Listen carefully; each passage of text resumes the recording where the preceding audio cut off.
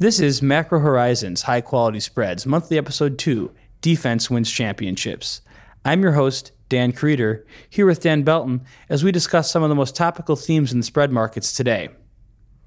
With college football starting this weekend and the NFL just around the corner, we discuss how the popular football analogy defense wins championships can be applied to spread market portfolios heading into what we expect to be a messy year-end.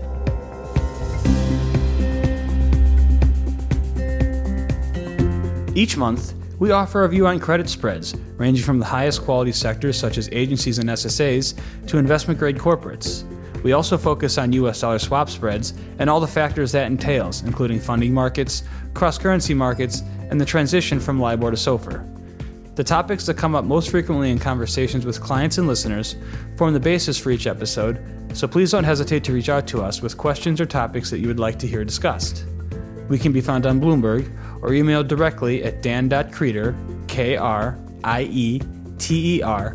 @bmo.com. We value and greatly appreciate your input.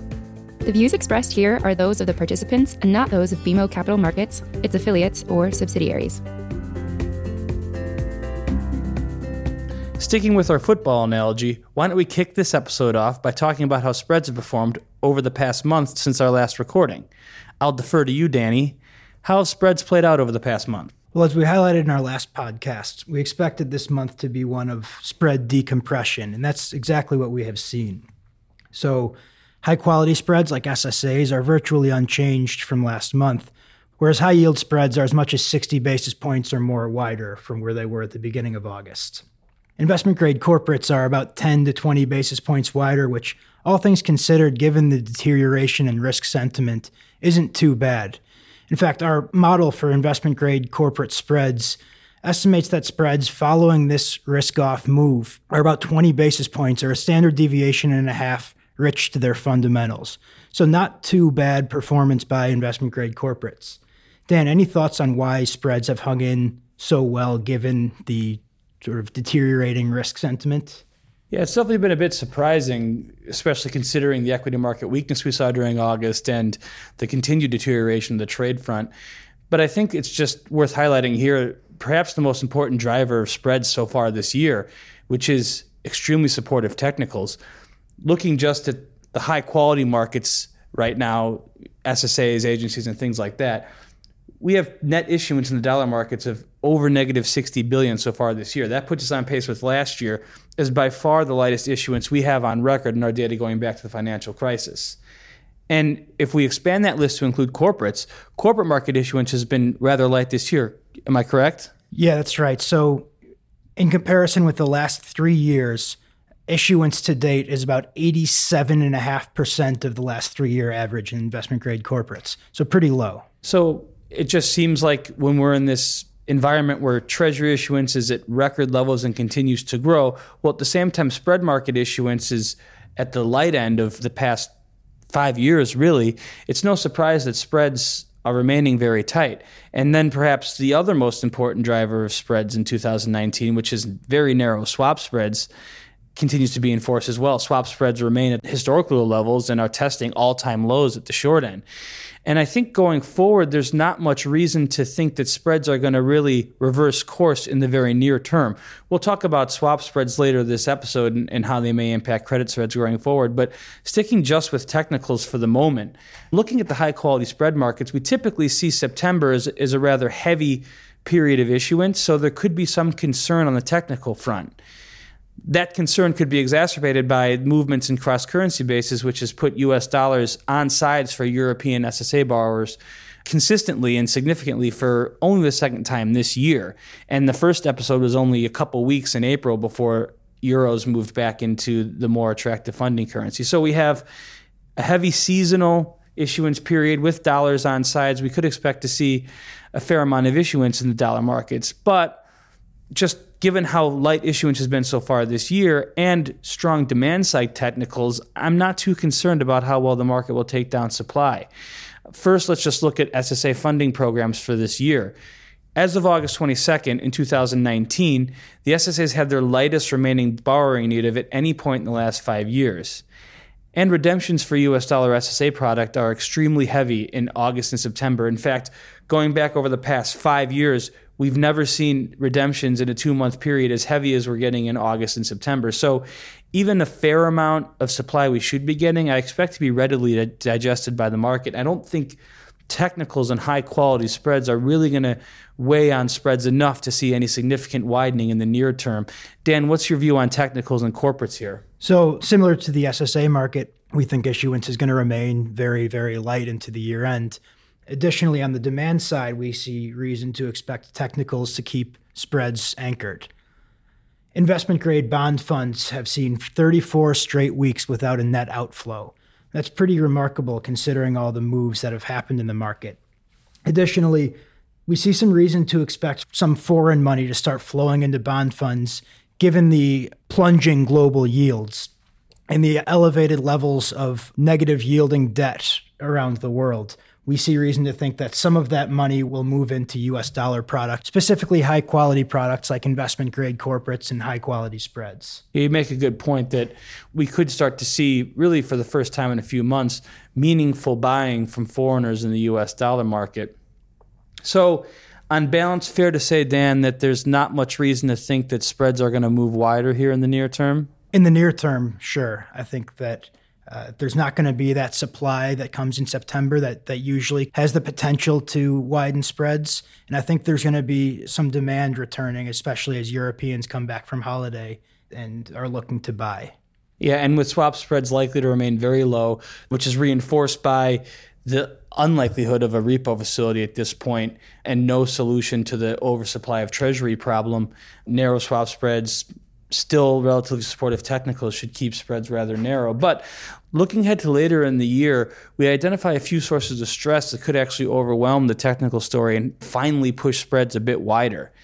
Specifically, we identify 6 factors for spread market participants to keep on their radar as potential sources of wider spreads, and we'll talk about each one. The first one, and probably the most important one, Dan, has to be the continued trade tensions between the U.S. and China and a recent escalation in the trade war. What's your view? Yeah, without a doubt. We think that the trade war is going to start to impact corporate profitability for the third and fourth quarter of this year. And we don't see an obvious end to the trade war in sight. There's a lot of rhetoric going around, but it seems like both sides are intent on continuing the trade war and holding firm until the other side blinks, but we don't see an end of it until after this presidential election. So in addition to the ongoing trade war, I think just the absolute level of spreads is going to begin to weigh on markets, specifically as we come out of these summer doldrums and some investors on vacation, particularly in Europe, get back in their seats and take a look and realize just how tight spreads are. And we've seen some evidence of that so far in just the new issue SSA deals we've had in the past few weeks. We haven't seen any tightening from initial price thoughts on any of them. And obviously we wouldn't consider that an alarm bell for spread widening, but it is a deviation from how spread markets have performed most of the year in 2019. We've gotten used to seeing IPTs come at a certain level and then tighten 1-2 basis points from there, given overwhelming demand. We haven't seen that tightening, which just suggests that there might be a little bit of balking at current spread levels, especially when we think about central banks and how important central banks are to the SSA market that primarily compare SSAs to the treasury curve or just outright yields. And from both vantage points, spreads are rather unattractive here. So I think just the absolute narrow level of spreads is going to start to cause some pressure as we see some increased primary market supply coming at wider spreads in order to clear the market. Agreed. It's certainly, like you said, it might not be an alarm bell, so to speak, but it should start to weigh on demand the tighter that spreads get. And this reduced demand could exacerbate some spread widening. Yeah, I think it's also worth mentioning quickly a third source of potential spread widening, which is coming out of Europe.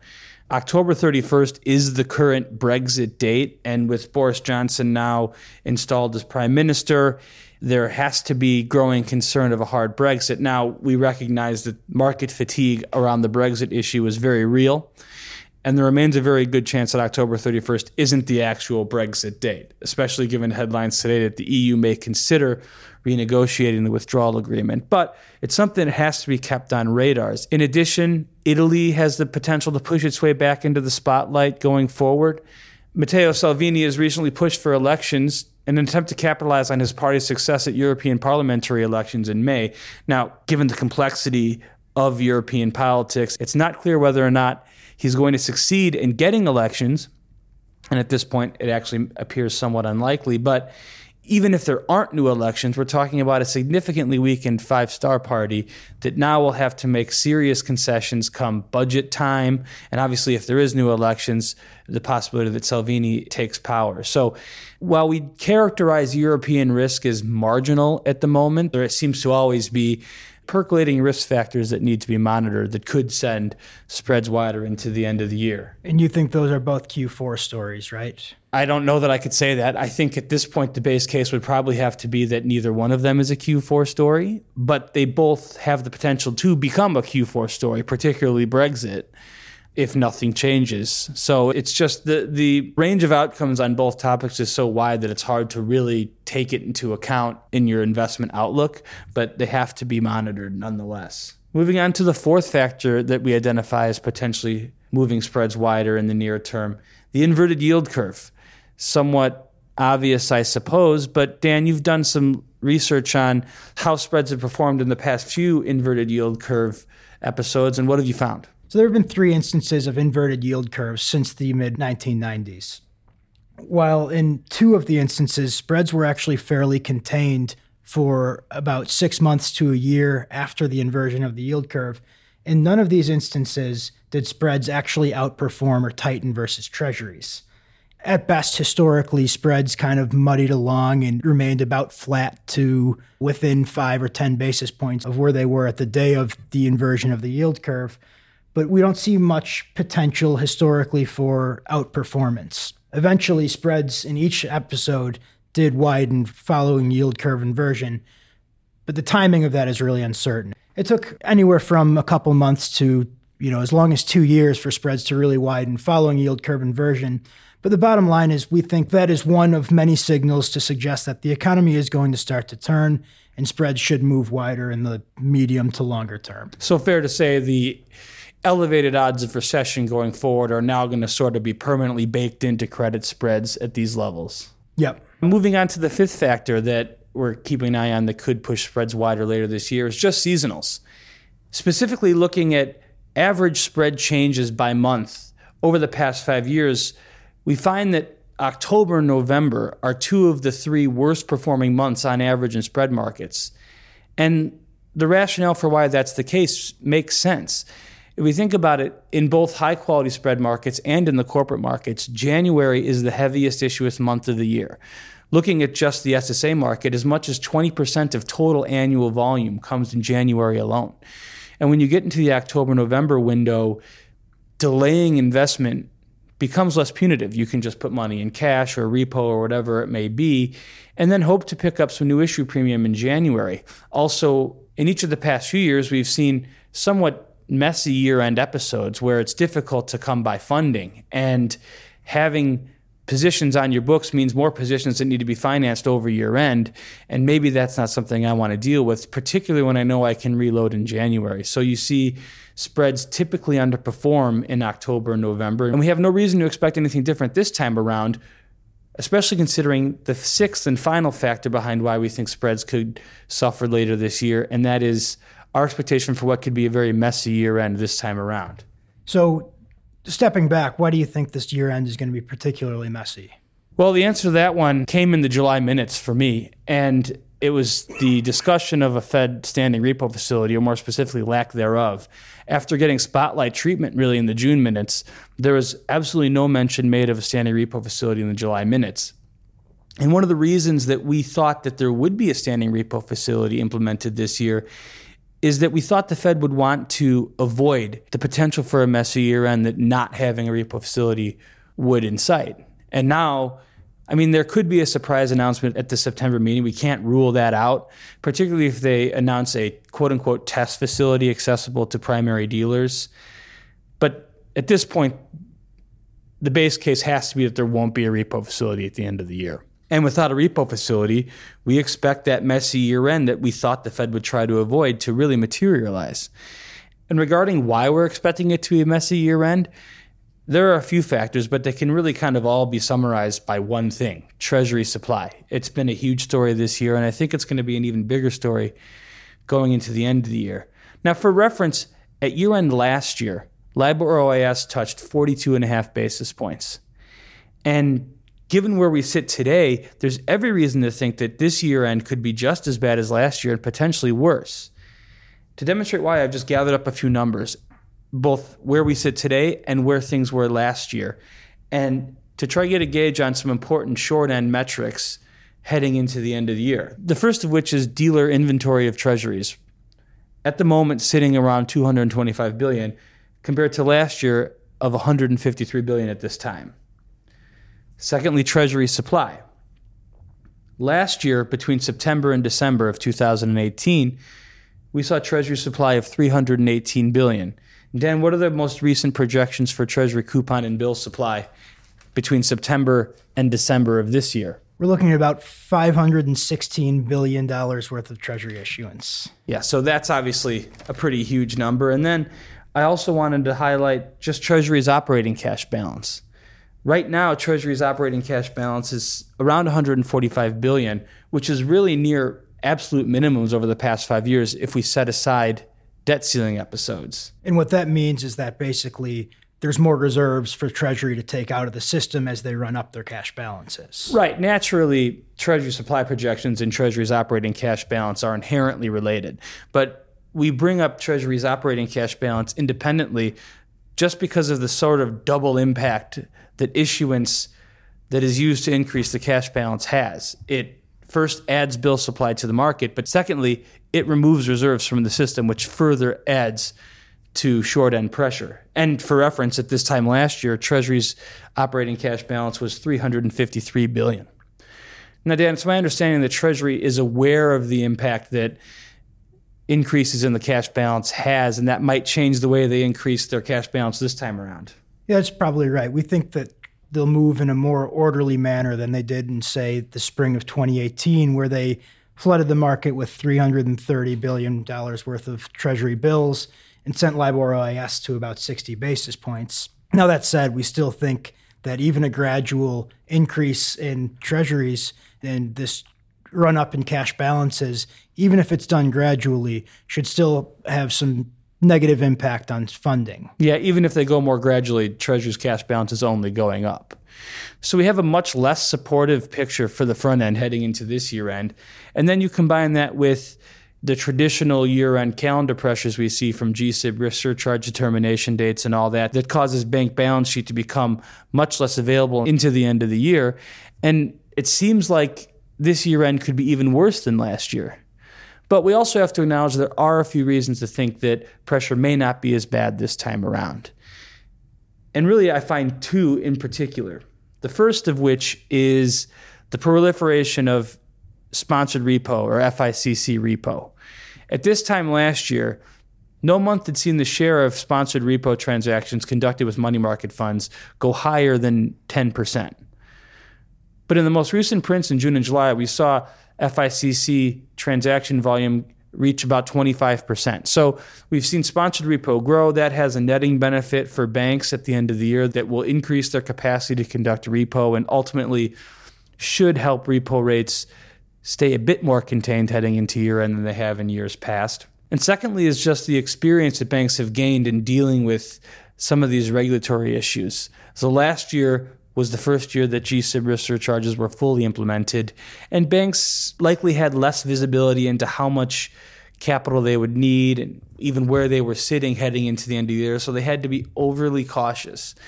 The expectation this time around would be that technology and planning have improved over the course of the past year, so banks can be a bit more nimble heading into year-end, given the expectation that they have a better idea of where they sit and where they need to be come year-end. So with those two reasons to think that year-end might not be as bad, combined with the reasons we talked about before that it could even be worse, I think the experience of last year is sort of a fair target. This year could closely resemble last year. And if that's the case, a target of 42.5 basis points on LIBOR OIS seems fair to me. And last year when LIBOR OIS widened, we saw a pretty significant reaction in spread markets. Dan, how did the corporate market perform at the end of last year?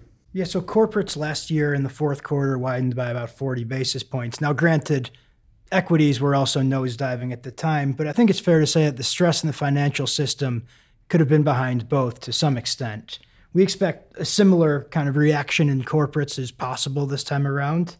A lot of it, again, has to do with the risk sentiment in the market and how equities perform and whether we see another kind of disruption in funding markets. I agree with that declining equities probably had something to do with why corporate spreads moved so much wider toward the end of the year, but it's also not difficult to imagine, as we talked about earlier, a declining equity market heading into this year. So if we see a repeat of last year in terms of a messy year end, we should see a direct implication for credit spreads. And if corporate spreads move 40 wider, we wouldn't expect high quality spreads to remain insulated from that. Obviously, a move wider in those markets would be less pronounced.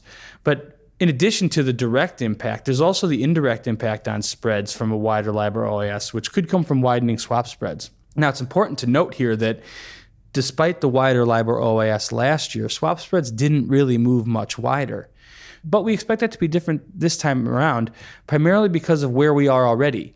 So last year, as LIBOR OIS widened, repo elevated sharply. And so increases in LIBOR were sort of offset by increases in repo, and swap spreads didn't really widen. But given how narrow swap spreads have come already this year and how elevated repo already is, we wouldn't expect to see an offsetting increase in repo rates this time. We'd expect to see LIBOR moving wider, sort of independently. And once LIBOR widens sufficiently, we should start to see that drag swap spreads higher as well. And as we see swap spreads moving wider, that also impacts credit spreads moving wider, particularly given how tight swap spreads have been all year. One final factor to keep monitoring as we talk about all this is the behavior of money market funds. Perhaps one of the main reasons the Fed didn't implement a repo facility this time around is because actually short-term rates have performed fairly well, right, Dan? That's right. So, while repo has been elevated for most of this year, actually in the last month or so, repo OIS has been fairly low. Repo's traded pretty close to Fed funds. As a result, the Fed's target rate has been pretty close to the range recently. And what's driving repo trading relatively well in recent weeks, despite Treasury issuance really starting to pick up? Well, one factor, I think, is the behavior of money market funds. Money market funds have seen a lot of inflows recently as the yield curve has been inverted. And the way that they've invested these increased assets is in shorter WAMs. And a lot of that has gone into repo, whereas earlier in this year, there was sort of a more pronounced imbalance between supply and demand in the repo market.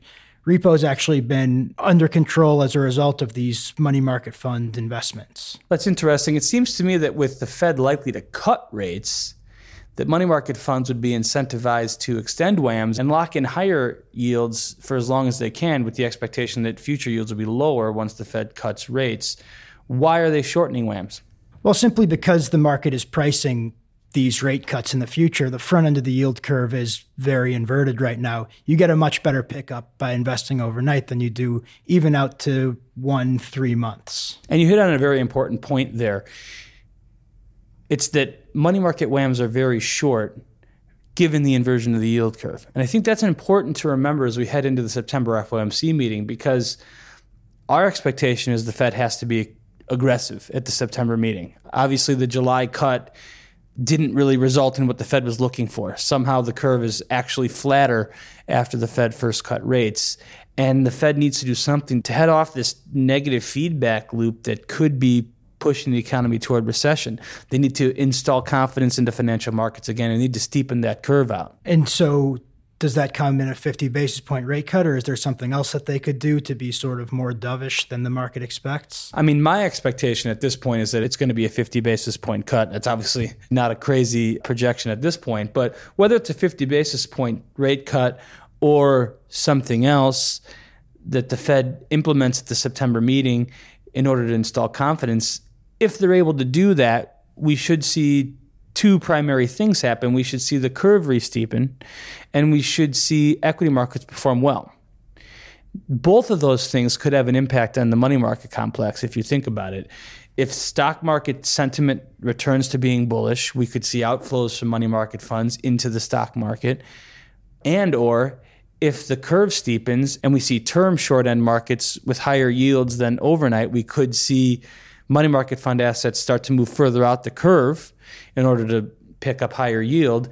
And then you see overnight rates sort of underperform and repo move higher. And we'd also note that September is just seasonally not a good month for money market inflows. Looking at average total money market flows over the past 5 years, and this is total, so the impact of money market reform, it won't be felt in these numbers because that was really just a shift.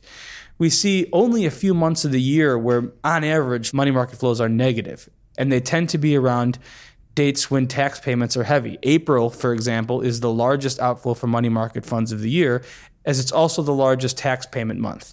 Well, most years, the second largest tax payment month is September. So we could see money market fund outflows just coming from September tax payments, which could further put pressure on short-term rates. Now, what does that mean? So we should see repo rates perhaps move a little bit higher, but I'd argue that the larger impact will be felt by LIBOR, and that's particularly as we head into year-end, meaning without a repo facility, which incentivizes market participants of all kinds to try and lock up funding ahead of the end of the year. And if you look back over the past 4 years, we've seen LIBOR OIS widening coinciding with the scramble for year-end funding. Now, the 1 year that we didn't see an increase in LIBOR OIS was 2016, which we can likely throw out because of money market reform. LIBOR OIS was already elevated, so it didn't elevate further. But what's very interesting to note is that in the 3 of those 4 years, we've seen the scramble for funding kind of move earlier and earlier. In 2015, we saw LIBOR OIS move wider as people looked to lock up funding in mid to late November. Then in 2017, we saw the widening really begin in early November. And then in 2018, LIBOR OIS started marching higher in mid to early October as people looked to lock up funding earlier and earlier. And this time around, I'd expect that to be a fair target as well. On October 2nd, that 3-month window takes you over year end. So we should start to see pressure on the 3-month point in LIBOR right around October 1st as market participants look to lock up funding heading into what's expected to be a messy year end. So any money market fund outflows that we talked about could happen, or a scramble for funding, or the combination of both could really start to accelerate pressure on LIBOR beginning around early October. And that's when we expect to see swap spreads start to be influenced wider, and potentially credit spreads, especially if you take into account some of the other factors we talked about earlier. So Dan, how about we bottom line this? Near term, what's our expectation? Near term, we don't see many risks to spreads in our markets. We think that the technicals are going to continue to support spreads. That said, in the longer term, we expect that there are several factors that can lead to spread widening. We highlight the trade war, outright valuations, bearish seasonal factors, the yield curve inversion, potential for a messy year end, and then risks out of Europe. All could send spreads wider, probably more of a fourth quarter story. Exactly, Dan. So that's why we think September is going to be a good time to look to lighten up on spread positions versus treasuries, or at the very least migrate hedges to LIBOR, because you might be able to see credit spreads outperform our expectation for widening swap spreads later in the year. And then in terms of where along the curve and what sectors you want to buy, I think this is where the defense wins championships mentality really takes hold. We continue to favor up in credit trades as we continue to see spreads decompress, and we actually favor looking a little bit further out on the spread curve, given how spreads typically perform during yield curve inversions. Right, so after the treasury curve inverts, generally about 1 to 2 years later, we start to see a swift flattening of credit spread curves. And this just reflects that as the economy starts to turn and credit risk heightens, investors begin to demand a higher premium for holding short-dated debt, whereas longer-term debt trades with the sort of expectation that any near-term stress will subside over time. Thanks, Dan. I think we'll wrap it up there. This concludes Macro Horizons High Quality Spreads Monthly Episode 2, Defense Wins Championships. Thanks to everyone for listening, and enjoy kickoff.